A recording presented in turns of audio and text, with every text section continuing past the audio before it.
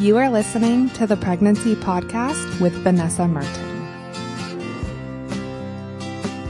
Hello, and thank you for tuning into the Pregnancy Podcast. My apologies if I sound a little stuffed up. I have been battling a cold, so I've been kind of burning the candle at both ends. I've been working really hard on a project for you guys that I'm not quite ready to announce yet, but it's coming and I'm so excited. I think you guys are really gonna dig it.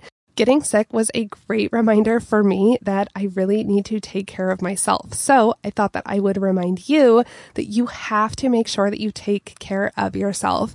I know that when you're pregnant, there are a million things to do. I know a lot of you are still working in full-time jobs, and you definitely need to remember to take it easy, especially when your body is working overtime to build a human. So you really want to make sure that you are eating well and getting plenty of rest to keep your immune system in tip-top shape so that you can stay healthy. Last week, we talked about Group B strep, what it is, how they test for it, and how it can affect you during your pregnancy and your baby after birth.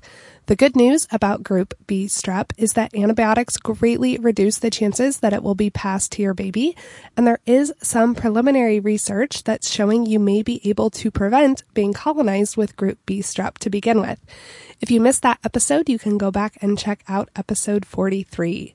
In today's episode, we are discussing birth centers, what a birth center is, what you can expect during your prenatal care, and how everything works during labor and birth.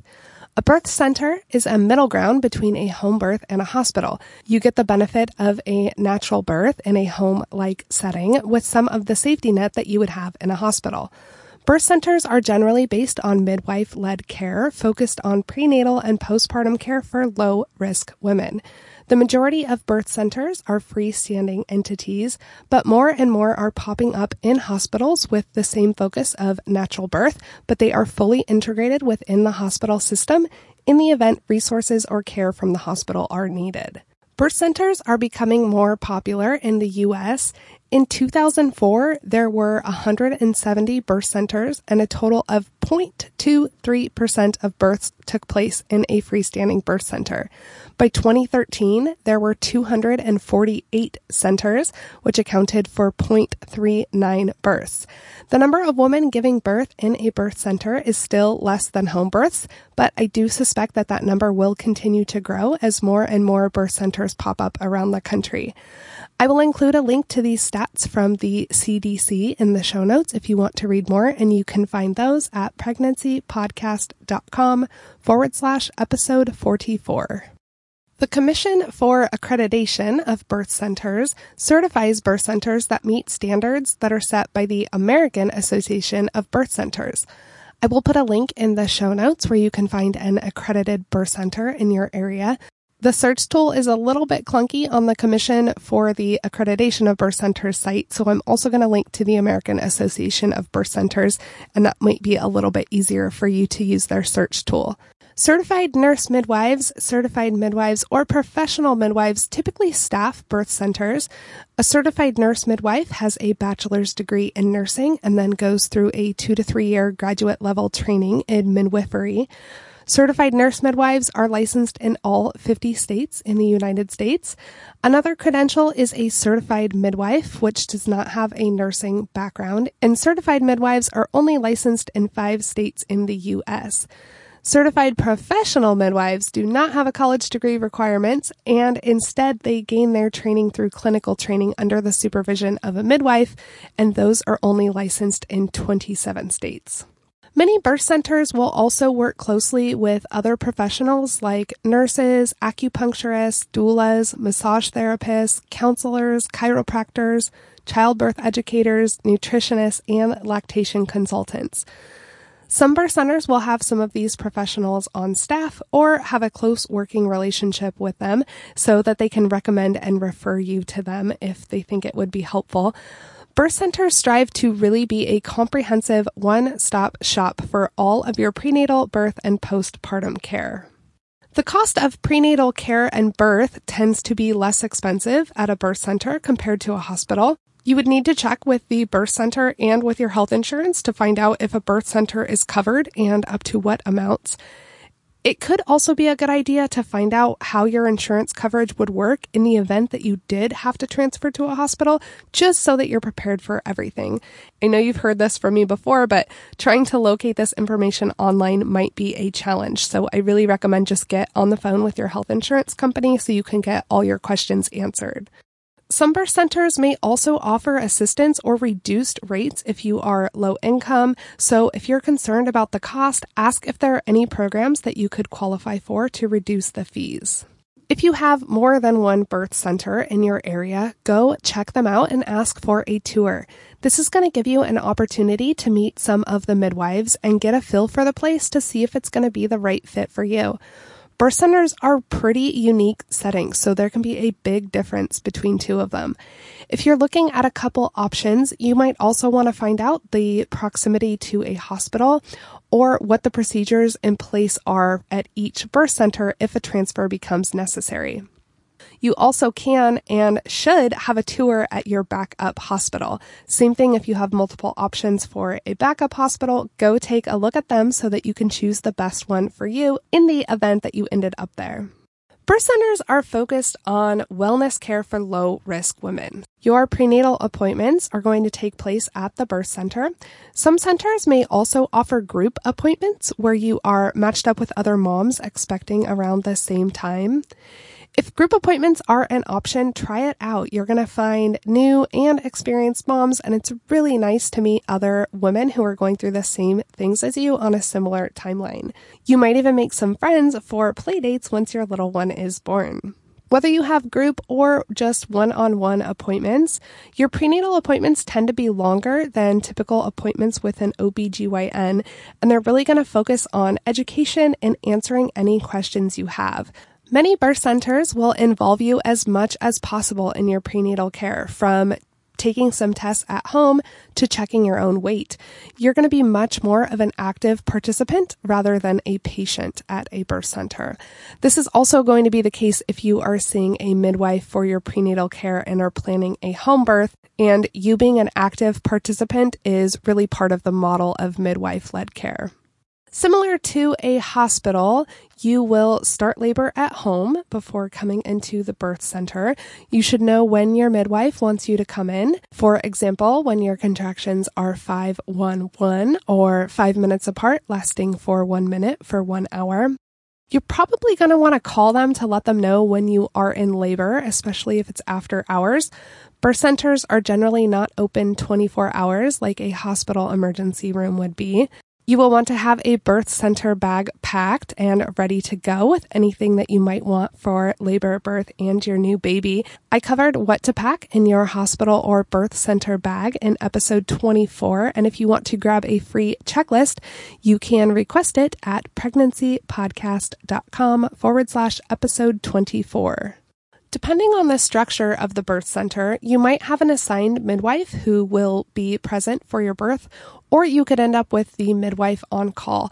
Make sure you know the policy of the birth center so that you know who you can expect to be present for your birth.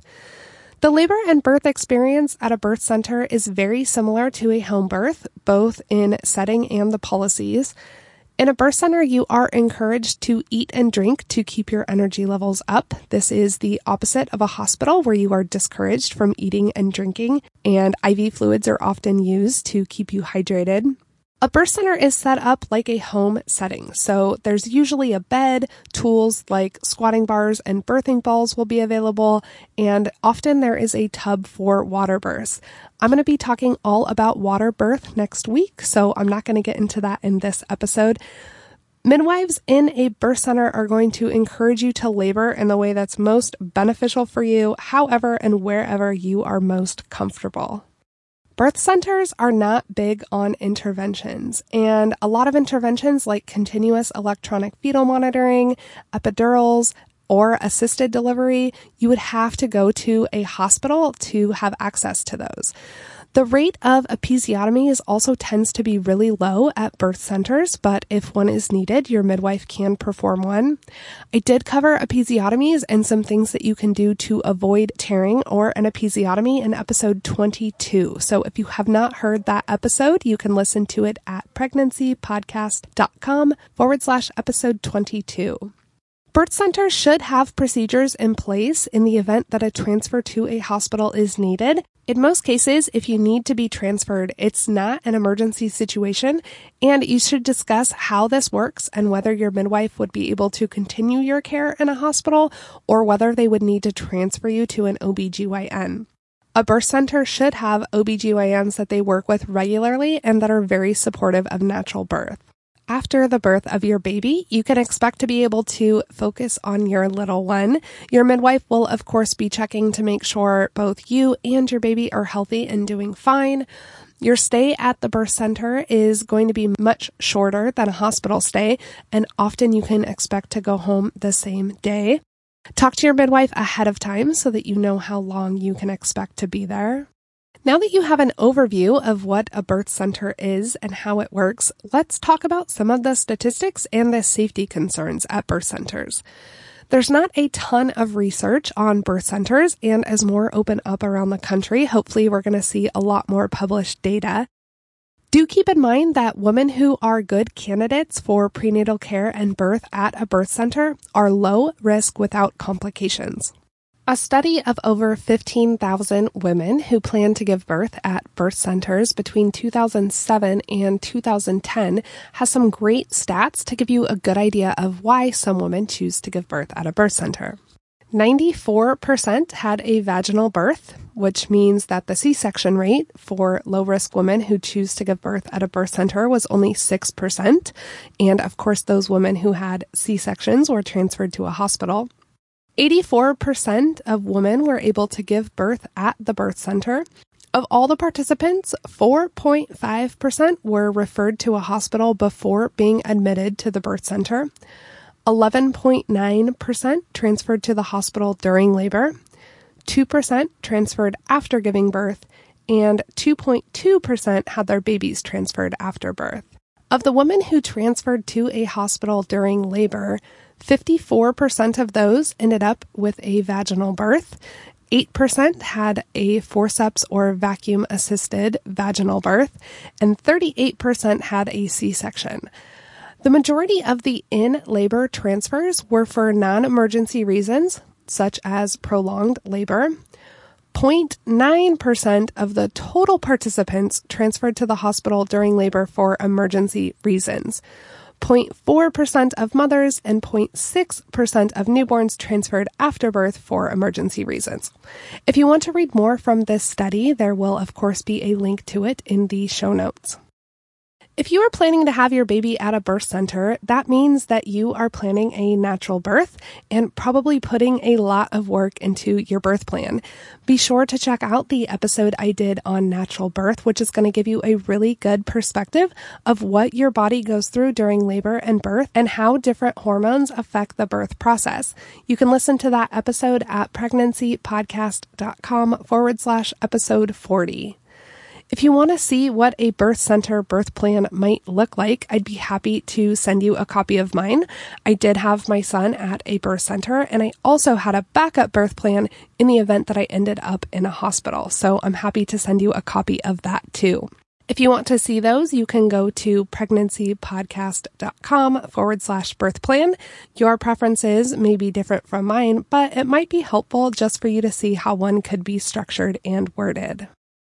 To recap today's episode, we talked all about birth centers and what you can expect during your prenatal care and birth. You should have a much better idea of why some women do choose a birth center and whether it's something that you would like to explore. I want to thank you for tuning into the Pregnancy Podcast today. I hope you find this episode helpful. Next week, we are talking about water birth. I will get into all of the benefits of a water birth as well as discuss some of the risks and the research available. A water birth may be an option in a birth center or even in a hospital, so it's not just a home birth thing. Tune in next week to learn all about it so you can decide if it's something that you may want to consider. As always, you can contact me, Vanessa, at pregnancypodcast.com. You can find notes and resources for this episode at pregnancypodcast.com/episode 44. You're also welcome to come join me in the Pregnancy Podcast community on Facebook, where you can connect with some other expecting moms and ask questions specific to what you are going through in your pregnancy and planning for your birth. I will put a link to that group in the show notes.